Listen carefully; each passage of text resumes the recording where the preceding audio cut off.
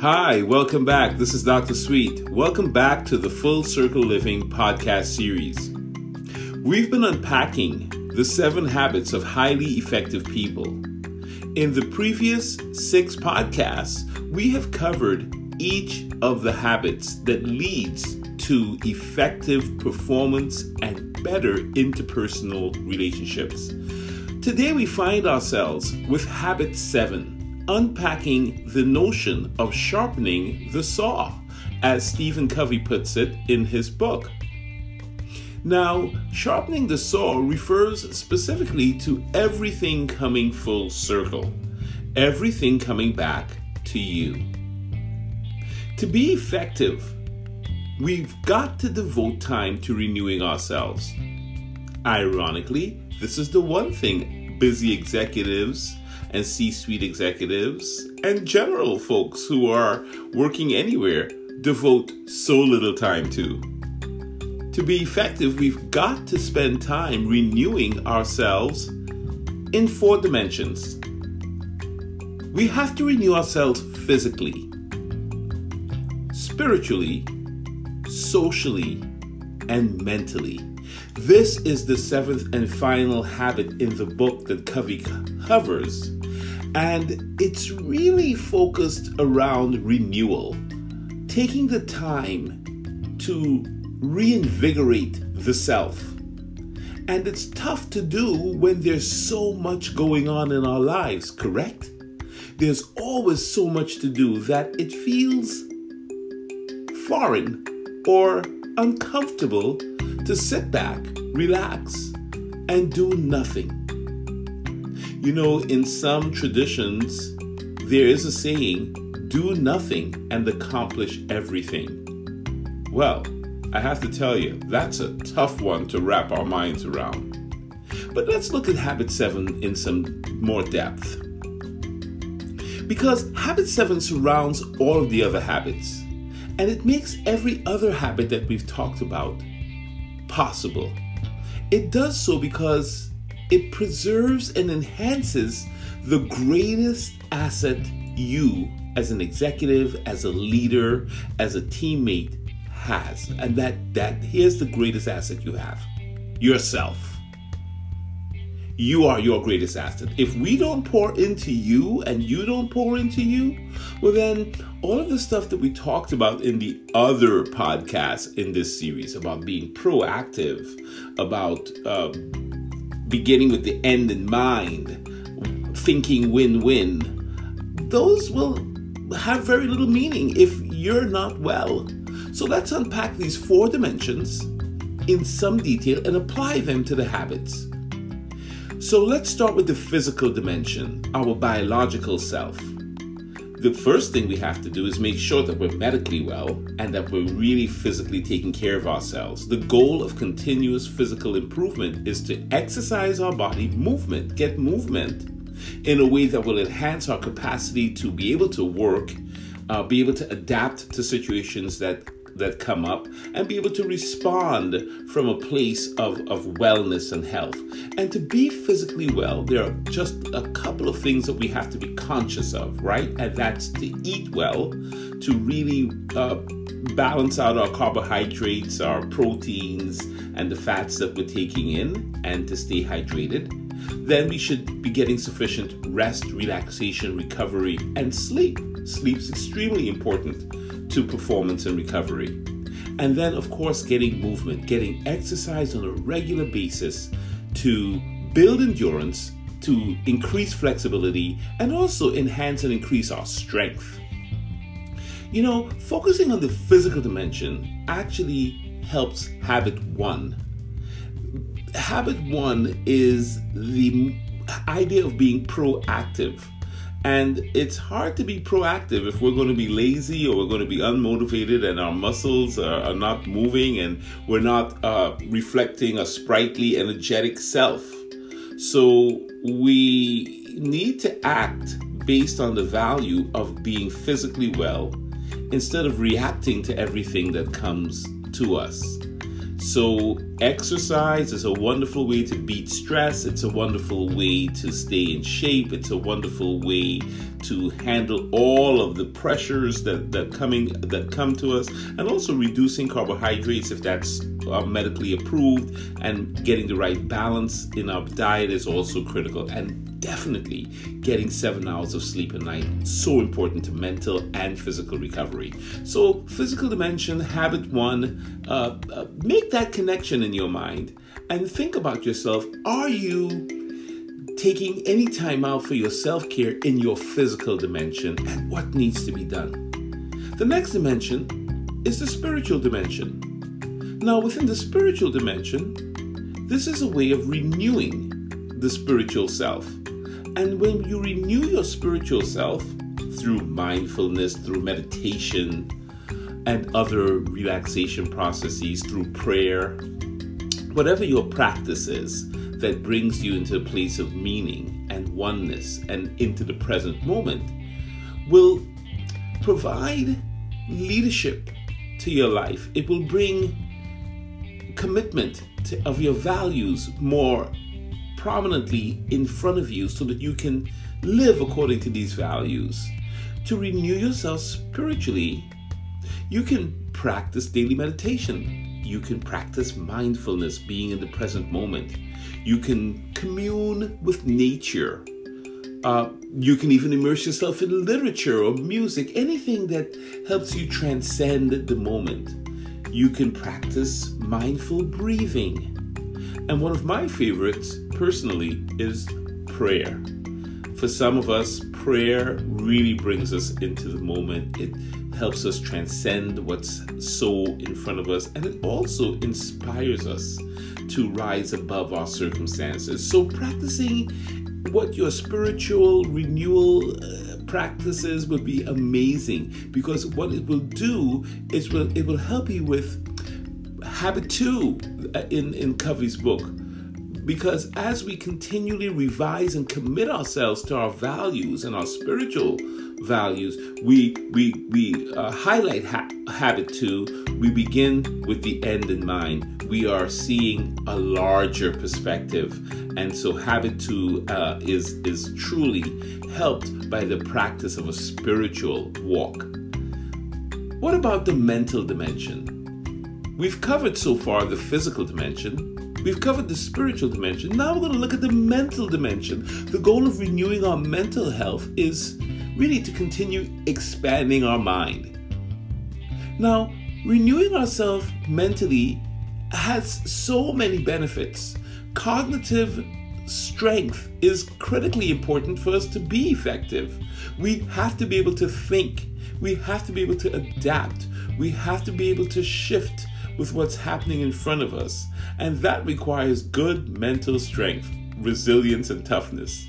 So how do you become mentally well? Well, the first thing one says is that you can maybe just keep a journal of your thoughts and your experiences and your insights. You can maybe read a good book, have some good literature, go for walks, go for movies, or go for singing songs, or whatever brings you relief and mental joy. Limit television watching. That's another one that I really recommend for folks who are looking to increase their mental strength. You know, TV is helpful and watching the news is helpful. It's good to be informed. But programs that create stress or deplete our emotional health can affect our mental dimension. So limit television watching to only programs that enrich your life and your mind. When you focus on the mental dimension, you really help yourself with habit 3, because you're able to manage yourself effectively and manage the use of your time and your resources so that you can do what habit 3 asks us to do, which is to put first things first. That's a mental process, correct? So that's great. So look, we've covered already the physical dimension, and we talked about how it helps with habit 1, being proactive. We talked a little bit about the spiritual dimension. The renewing of our spiritual self really would help us with habit 2 as we begin to commit ourselves to values that help us begin with an end in mind. And then we covered the mental dimension. Literally, we said that the mental dimension, focusing on our mental dimension, helps us practice habit 3. By managing ourselves effectively, we're able to maximize the use of our time and resources and put first things first. What about the social and emotional dimension? How is that important? The social and emotional dimension is the 4th and final dimension that Covey mentions and talks about and connects to the habits. So the social and emotional dimension is the idea that we renew ourselves by developing meaningful relationships.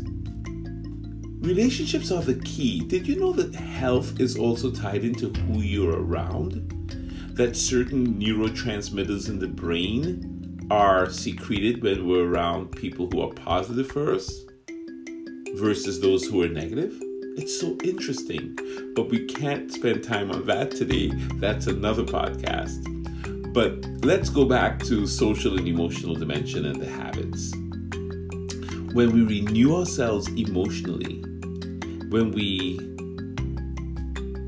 connect to wanting to understand people, when we want to be involved in projects that are improving the lives of others and improving our lives, when we maintain an abundance mentality and we have good social connections and we really manage our relationships, we are essentially renewing our social and emotional dimension.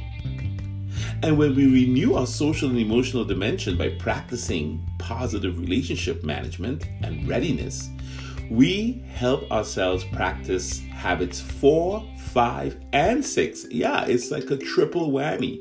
You get to practice win-win solutions. You're really practicing seeking to understand, and you find a mutually beneficial third alternative whenever you reach an impasse, and that's called synergy. You find synergy with others. So let me repeat that. When you're really working on strengthening your social and emotional dimension, what you're doing within the cadre or the framework of this book of Stephen Covey's, The 7 Habits of Highly Effective People, you are practicing habits 4, 5, and 6. That's win-win solutions. That's seeking to understand before being understood. And then also finding synergy. Always being able to find an alternative that creates synergy even when you reached a gridlock. So that's a powerful insight, right? That to know, as Stephen Covey puts it, that not a day goes by that we can't practice some spiritual dimension, that we can serve another human being by making deposits of unconditional love, or in some ways improving their existence and thinking win-win. So as we focus on renewing ourselves in these 4 dimensions that I just mentioned, we've got to also remember that we have to practice these, that it doesn't just happen because we've read it or that I've said it to you. We've got to go back with each habit and truly implement each habit into our lives. The real beauty of the 7 habits is that improvement in one habit synergistically increases the ability to improve in other habits. So it's important, because when we see one habit improve and we feel more alive, like let's say we're being more proactive as in habit 1, well, that can give us energy to get into being a win-win person. Or maybe as we practice being a win-win person, we are more inclined to practice the other habit of seeking first to understand and being understood. These are the synergistic ways in which this book can be so helpful in us changing our perspective. Maybe we're locked into our own way of being, and what we need to see is people in terms of their unseen potential. The more we can see people in terms of their unseen potential, Covey said, the more we can use our imagination rather than our memory. How important is that, right? That we can actually be win-win people. We can renew ourselves. We can sharpen our saw. We can really get better about listening. We can really seek first to understand rather than be understood. And that we can begin with an end in mind. And that with that, we can really become an effective leader, an effective teammate, an effective parent, an effective other in what other relationships we have.